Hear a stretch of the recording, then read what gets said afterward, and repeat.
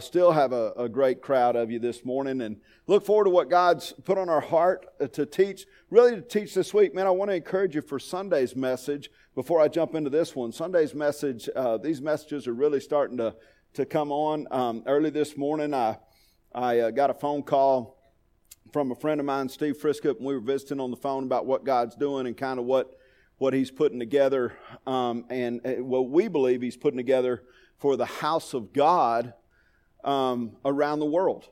And so as we were talking, it was just filling me up on some things for this coming Sunday. So I'm real excited about Sunday's message, and I'm excited about the message that I've got for you this morning. This message is a simple message. We'll move fairly quick through it, but it should help us understand one thing, that we are seeing worship given in so many areas today. I've seen a lot of worship through politics. Let me just say this, that God will not skip the church house for the White House. All right, that's just not going to happen. It should begin with us. And when I say that, what I mean by that is the house of God, when it does what it's supposed to do, it'll take care of a nation. I mean, that's as a matter of fact, house in Scripture is actually found three different ways. In the Old Testament, a couple of ways. There is the house of God, which refers to the temple, and then there is, of course, the house of David, and that refers to a people or to a family, if you will. And then, of course, in the New Testament, the Lord builds His house, and as the Lord builds His house, that's the body of Christ. And so God is always building, and He's looking for people to come alongside and to build through us and with us for the sake of all of His houses, if you will. It should go from our personal homes to the church house to the White House to the nation. All right, and we'll start unpacking some of that later on as we go through this series. Today I'm going to talk about worship, because if we worship the wrong things, then our house will never be in order. A house divided cannot what? Stand. Let's go to the Lord in a word of prayer. Father God, I thank You, Lord, for this morning. It's great to be back. Haven't taught here in a few weeks, and Lord, it's just it's always a privilege to get to teach. And Lord, to teach Your word, I pray I'm faithful to it this morning as we learn more about who You are and what You have for us in our lives. In Jesus' name, amen. Years ago, I had the opportunity, when I got out of the military, I was at school here at WT, and they were having one night, it was kind of interesting, on a Saturday night, I had been right up the street here at a place that is the Loft Church, because I wanted to worship. And so, I'm just kidding, guys, it's Midnight Rodeo, but it's turning into the Loft. And I had been there one Saturday night with a friend of mine. She was female.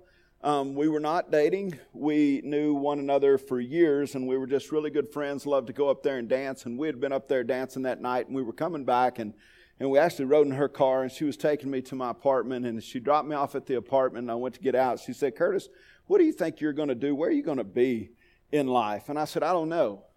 I said, "I want God to do one thing with me. I want Him to reveal that to me. And I don't know that He's going to do it with a lifestyle that I currently have." And I just stepped out of the car. I walked into my apartment, and it was almost like a spoken prayer when I said it. Have you ever done that? You just kind of speak where you are in life, and it's kind of like you're speaking your prayer, your want, your need. You know you're in need. You need something better. You need something strong. You're not living the life that you know you're called to live. I go into it's late. It's probably 12:30, 1 o'clock in the morning. I go into my apartment, go back there, and I sit in bed, and my phone starts ringing.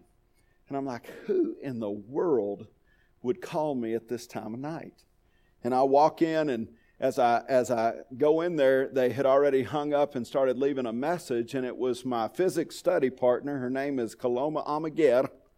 And Kaloma was leaving a message to say, "Hey, Curtis, we have a mission trip coming up through the BSM, and we need drivers, and drivers have to be 25 years of age. And I was curious if you might want to drive on a mission trip to South Padre Island." Well, I heard South Padre Island over spring break, and so I was like, hey, if I'm going to go on a mission trip, that's the one for me. So I immediately called her back that night. All that happened within the same night. I've never forgotten it, because when I went on Beach Reach and was a driver with Buddy Young, who's still at the BSM over here at WT. Some of you may know Buddy Young. As I went on that, one of the things I noticed by the second night is how all these kids, these college students, would run forward for worship. And I was always in the very back. I thought, I grew up Methodist, and I thought, that back seat was for the youth and for the young adult, So I sat in the back while everybody rushed forward, got up in the front, and man, they threw their hands in the air, and they were authentic, and they loved, and they were encouraging, and they were embracing. And it was real interesting to watch because it moved me. Their worship and their way of worship moved me to a place of understanding because I started asking questions. I thought these people were Baptists. I didn't know Baptists worship this way. I didn't know that they were going to come back there and want to pray for me. I had no idea that they were going to preach to me the scriptures in the way that they did. Every time I turned around, another one was saying, "Hey, Curtis, I feel like the Lord said, watch, look at this scripture, pay attention to this." There was a little girl there that I've never forgotten who just prayed scripture continually. Wherever we went, she just had a photographic memory. As a matter of fact, later on, I would date her, and she is a pastor's daughter here in town. Some of you know Ricky Griffin, and this was Ricky's daughter, Marcy. And she just memorized scripture. She was amazing. And it was at that time that God really turned me around. But He turned me around this way by watching other people worship what is true, what is right, and what is righteous. That's what I noticed. There was something attractional about that. I knew that it was true. I knew that it was real. See, here's the thing. We are all worshipers. We're worshiping something. And all you do in every place, it's who you are. Louis Giglio, as a matter of fact, says that almost exactly. He says that it's who you are to be a worshiper. In every place, to be a worshiper. You will worship. Years ago, there was a song that came out called "This Is the Air I Breathe." Any of you remember that song? This is the air I breathe. Your whole... Okay, I just ruined it for all of you. It was a great song, and it's all about worship. Worship is our response to that which we value the most in our lives. And so, what air do we breathe? Do we breathe the air of the culture? Do we breathe... Fortunately, we're not breathing the air in California right now. Right? We need to pray for Seth Pear. Seth Pear's over there, along with... we've got a couple of firefighters over there as well. Bo Hargrave. Thank you. Yeah, Bo Hargrave's over there. Anyway, be praying for them, But what air do you breathe? What air do you breathe? Because what we breathe in is what we breathe out. Worship is our response to that which we value most. Many say they worship every Sunday. Others who rarely darken the church doors would say worship isn't a part of their lives because they simply aren't religious. Now, I want you to hear me. Everybody has an altar and everybody has a throne. It may not be God's altar, it may not be God's throne, but everybody has an altar because the way that He made us innately, inside of us innately, we are called to worship, and we're called to worship Him. But if we don't, we will choose to worship something else in our lives. Many of us worship ourselves. And the hard thing about worshiping yourself is yourself will age one day, and one day you'll go, man, this vessel was never worth the worship I gave it. So here's the thing. Harvest Amarillo. We might as well talk about some of our differences up front. For instance, we do not do special music on Sunday morning worship. Have you ever noticed? Anybody ever noticed that? I mean, I grew up in Methodist church where somebody got up and sung, all right? And as they sung, we passed the offering plate, and you were supposed to drop money in there. And I noticed that if the singing were really bad, we didn't draw in near as much money, so we just did away with the offering. I'm just kidding. All right. Now, I will say this, that unfortunately, a lot of people look for the stage through the church, and the stage will bring the wrong kind of worship. We don't do special music on Sunday mornings because we're not here to perform before any audience other than the audience of one. We are here to lead others into the presence of God, not to lead them into the presence of us. Our goal is not to be recognized by our greatness, but to bring God recognition for His greatness. We lay ourselves down. We're not looking to build ourselves up. As I say that, I stand on a stage that's been extended this week, right? Bigger stage. Just know that that's so we can lead you better in worship, all right, to our Lord and Savior Jesus Christ. Yeah. So our goal is not to be recognized by our greatness, but to bring God recognition for His greatness. We lay ourselves down. We're not looking to build ourselves up. So in all of us, there's a need, a draw, an unquenchable thirst to go deeper with God. And one of the ways this happens, no doubt, is through worship. We must recognize our need and the needs of others to go deeper in worship. Look, anytime you go deeper in worship, I want you to hear something, man. Anytime you're willing to put on Christian music, for example, you become an influence for others to learn how to worship. The airwaves. Think about the airwaves for just a minute. In the book of Ephesians, the Scripture says that there is a prince of the air. Do you know who the prince of the air is? Satan. All right. The prince of the airwaves, if you will. Now, if you take it off of Air One or what's the other one? K-Love. I prefer K-Love myself.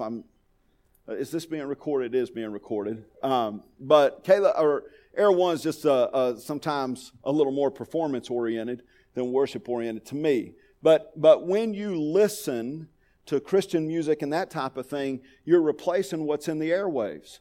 Because all of you know, as you leave the church this morning and as you go into your work areas, you're going to hear some words said within the air that you would say, that's not appropriate for the church house. Well, why is it appropriate for your house? You got to ask some tough questions. You put it on Z93, 93.1, and hey, I like to find out if my pickup's got some bass in it too. All right? But the truth is, you got to be careful with what is being sung through the airwaves, because what's coming through the airwaves is really the air that you breathe oftentimes. And if we're not careful, you'll give it worship. Sometimes I'll listen just to hear what's being said in this type of music, in different types of music, if you will, in music that's not Christian. And as I listen to that kind of music, I listen to the words and I try to bring out what they're saying, and it's amazing the degradation of women that's found in secular music. I'm just telling you. I'm not telling you to go listen to it, but and so what they're doing is worshiping their manliness, what they consider manliness, by women doing this and them having the opportunity to wear this kind of bling and all. Guys, careful. Our world needs to see true worshipers. Jesus makes this clear when He talks to the woman at the well. Those who worship will one day worship in what? In spirit and in truth. That there's going to be a pure form of worship. And today we stand on the other side of the cross where that can literally happen regardless of where you are or what you are doing. It can literally happen. Some of the purest forms of worship are found outside the walls of this church and have no reference to God or any of His creation. Now, let me say that again because it just changed gears on you. Some of the purest forms of worship are found outside the walls of the church. Now, that can be for our God or it can be in opposition to our God. Many of the forms of worship have absolutely no reference to the God of all creation. All you have to do is drop in on a concert or sporting events to see amazing worship. People are going for it, lifting hands, shouting, staking their claim, standing in awe, declaring their allegiance to something other than God. Here's why, because we'll all worship. Hey, I like it when my football teams win, right? My kids grew up watching their parents watch Duke basketball their whole lives. They know if Duke is playing, in some ways, for a couple of hours, the world shuts down. By the way, Duke's got a team this year. I'm just saying, right? But I'm not going to worship them. If I worship them, I'd be worshiping the Blue Devils. And I'm supposed to be a godly man worshiping Jesus Christ. We have to be careful because we stake claims and we declare allegiance to other things than God Himself. In Romans 1:18 through 23, the wrath of God is being revealed from heaven against all the godlessness and wickedness of people who suppress the truth by their wickedness. Since what may be known about God is plain to them, because God has made it plain to them. For since the creation of the world, God's invisible qualities, His eternal power and divine nature have been clearly seen, being understood from what has been made, so that people are without excuse. For although they knew God, they neither glorified Him as God nor gave thanks to Him, but their thinking became futile and their foolish hearts were darkened. Although they claimed to be wise, they became fools and exchanged the glory of immortal God for images made to look like a mortal human being and birds and animals and reptiles. Look, if you choose not to give God what He desires, you'll worship anyway, simply exchanging the Creator for something that He has created. I love music. I've told Brett this for years. One of these days I'm going to write a series on rhythm. Most of us are white or Hispanic in here. We don't really know rhythm. I watch you clap on Sunday mornings, right? But here's the thing. A rhythm is a gift from God. What's the first identifier for life in the womb? It's not just the heart, it's what? The heartbeat. There's a rhythm there. There's something that gets us going. There's a beat, there's a start, right? And here's how God does it. He does this, and as we grow, I was watching on Facebook Brett's little daughter, and how she the other day was in worship or standing outside the walls here. And I don't know if y'all saw them. I guess Kendra posted that, Brett, but she's got rhythm. I mean, she hears the beat and she starts going, and it's already in her because it's attractional. God has given us a way. Music is just a gift in worship. I told the worship team the other day, I walked in and they were going and they kind of took a break, and I was just sitting down in here listening, and I said, hey, I just want you to hear something. I want you to know something. That music and instruments and your voices, those are beautiful, but they're simply gifts in addition to worship.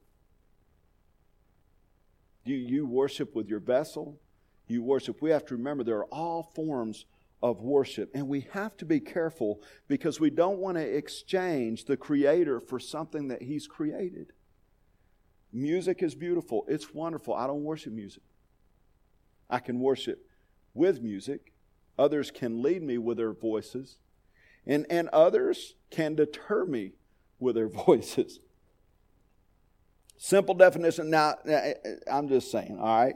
But one time I heard a lady say this, said, God gave me this voice, He's going to have to listen to it. That's not a bad response to God. I think that's great. So, simple definition of worship, it's our response to what we value most in our lives. Worship is our response to what we value most in our lives. Every human being, every soul worships. On planet Earth, we have a multitude of souls proclaiming with every breath what is worthy of their affection, what is worthy of their attention, what is worthy of their allegiance. I had a man at Happy one time. I was walking out of the church and came down to the end of the steps, and he pulled up and he said, hey, preacher, you know, I've heard that a lot of great things are happening at this church. One of these days I'm going to show up at this church, but I just want you to know I feel closer to God at the third fence post on the ranch than any church I've attended. And I've shared this before. You know, and I told him, I said, well, you may have attended the wrong church. If that's the case. If the third fence post, you can worship better there than you can at the church, we've got a problem. We've got a situation, right? Listen, everybody has an altar, and every altar has a throne. Every altar has a throne. Be careful where your altar is. Be careful, most importantly, where the throne is. Worship is our response. And when I say an altar, let me say this. What did they do at the altar? If you don't know the difference between an altar and a throne, let me explain that real quick. What did they do at altars? They sacrificed. And so a good way, and we'll get this here in just a minute, but a good way to know where your altar is where do you sacrifice your time, your energy, your efforts, those types of things. Now the throne is who sits on that throne. And sometimes we can have an altar built and not even realize we're the ones on the throne. Worship is our response to what we value most. We are pre-wired for worship. This means it's an innate trait. And here's why. Because the Creator in the book of Genesis, all right, and the created, which is us, the goal of the Creator is not to be disconnected from what He created. So the created should always have a yearning to return back to its what? Creator. Creator. All right, stay with me. So, this person, this thing, this experience is what we value most in our life. That's called worship. If we put a name on it, something you own, a job, a name, a business, a fame, maybe it's fortune, where I see a lot of people trying to get to or to obtain is position. Paul in Acts chapter 17, he preaches here on this journey. He winds up at Athens, and when he gets to Athens, there's some Epicureans and Stoic philosophers, and basically what they do is these are philosophers who just sit around and kind of make things up on who possibly created the world and anything else that goes on within it. And some of them ask about Paul, what is this babbler trying to say? Others remarked, he seems to be advocating foreign gods, which is interesting because that's what they were bringing up all the time, were foreign gods. All right. They said this because Paul was preaching the good news about Jesus and the resurrection. Now this is Acts 17:18. Then they took him and brought him to a meeting.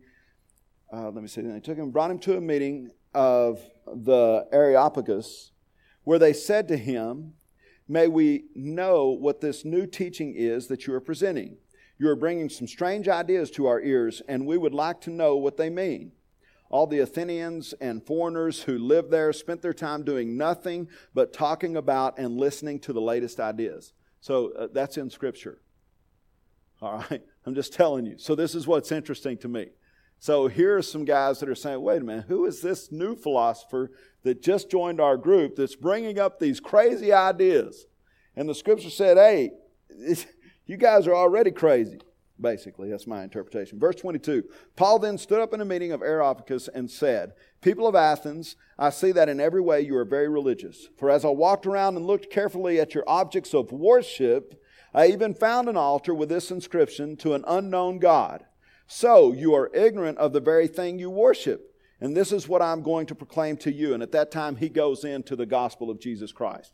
He unpacks it for them to say there's one true God and He is worthy of your worship. He's revealing what their hearts are really looking for. Paul is leading them to bring their affection to the one true God. Paul understands their need to expose their heart so God can ride on it. Men, I'm going to tell you, and you'll hear this again Sunday, but when we relinquish the Word of God for something else, our worship will go to something else. This is why the Word of God is so important to us. It brings the good news of Jesus Christ. In many ways, it's the altar, and Jesus is on His throne. It keeps Him there when we live our lives accordingly. Look, worship, it's what we do, and we need to know who it belongs to. So how do you know where and what you worship? Here it is. You simply follow the trail of your time, your affection, your energy, your money, and your allegiance. I'll read that again. How do we know where and what we worship? You simply follow the trail of your time, your affection, your energy, your money, and your allegiance. That's kind of scary because some of you work 70 hours a week. Now listen, where is the temple found? I'm going to help you. Where's the temple found? It's not a trick question. Guys, I don't throw trick questions at you. You know, where is the temple? It's right here. Right, your body. It's right here. It's okay. So regardless of where you are and what you are doing, your temple, as long as God's on the throne there, is with you. This is why it all changed. It all changed when Jesus, we're on this side of the cross, and greater is He that is in me. So Christ in you, you've just got to keep Him in you and in front of you, regardless of where you are and what you are doing. And men, that's not easy. There have been plenty of times when I can tell you, I used to have a string of horses, 6 or 7, in my string, and I tried to keep it at least a minimum of 6 because at that time I was working at the livestock auctions as well as the feed yard.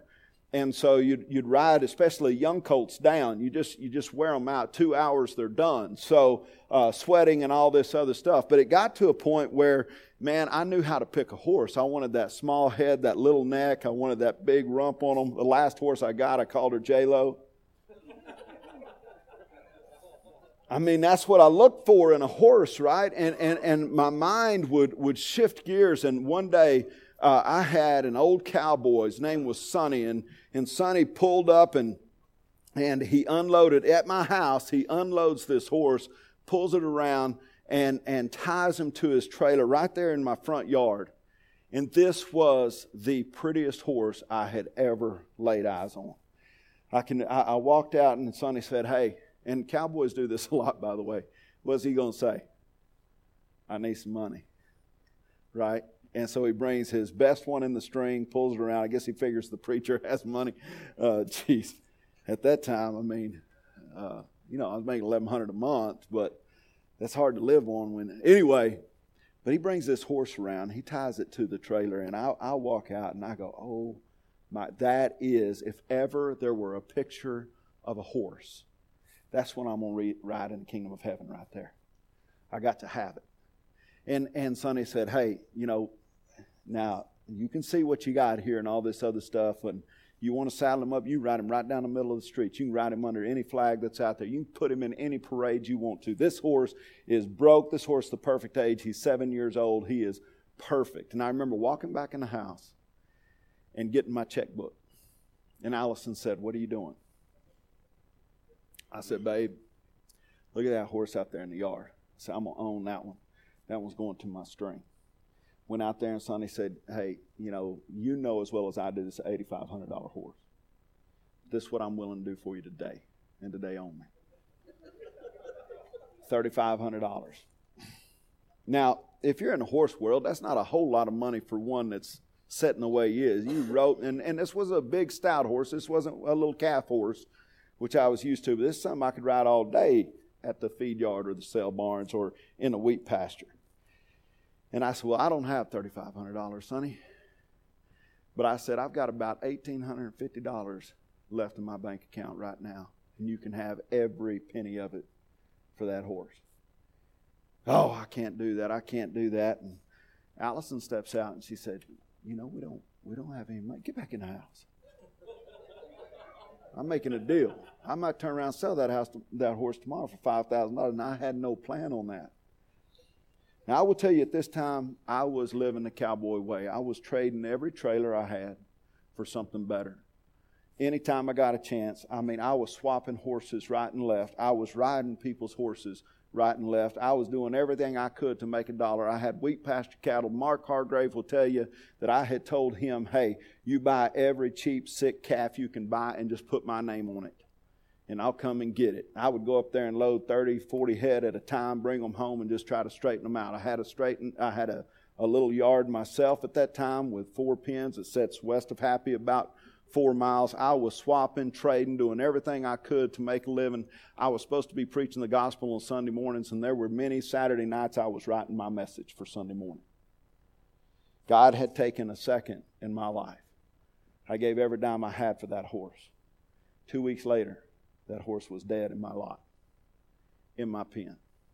The healthiest, best look. I got to ride him 2 times at the Tulia livestock auction. Twice. Once at the Amarillo livestock auction and 1 time out at the feed yard before he died. I never got to rope off of him. I did a breakaway on him 1 time, and that was it. This beautiful, picturesque. I had more people come out and say, "That's the prettiest horse I've ever seen." I'd ride him before I'd load him. Instead of, just leading him out across the parking lot, I'd ride this horse out in the parking lot. People would be like, by all the cowboys over there to my little trailer, throw him on. This was he was pretty.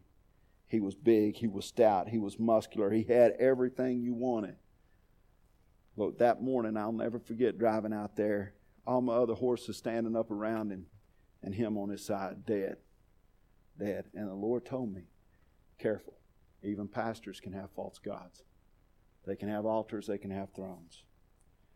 that I'm not a part of. So here's the thing. Pay attention to the trail that you're on. Whatever, whomever is on that throne and what's of highest value to you. Because on that throne is what you worship. And look, the trail never lies. Let's pray. Father God, I just pray, Lord, that money wouldn't be at the end of our trail. Retirement wouldn't be at the end of our trail. Father, that truly the end of our trail is the beginning with you for eternity. But let us have hearts that are pure in our worship. Let us offer ourselves to you regardless of the work week, regardless of all the things and all the responsibilities, because we know if we don't go out and take care of our responsibilities, they don't get done, Lord. You know that. But they don't have to be gods in our lives. You go with us and show us and teach us how to worship wherever, whenever, at all times. May our lives be full of worship of you. In Jesus' name, amen.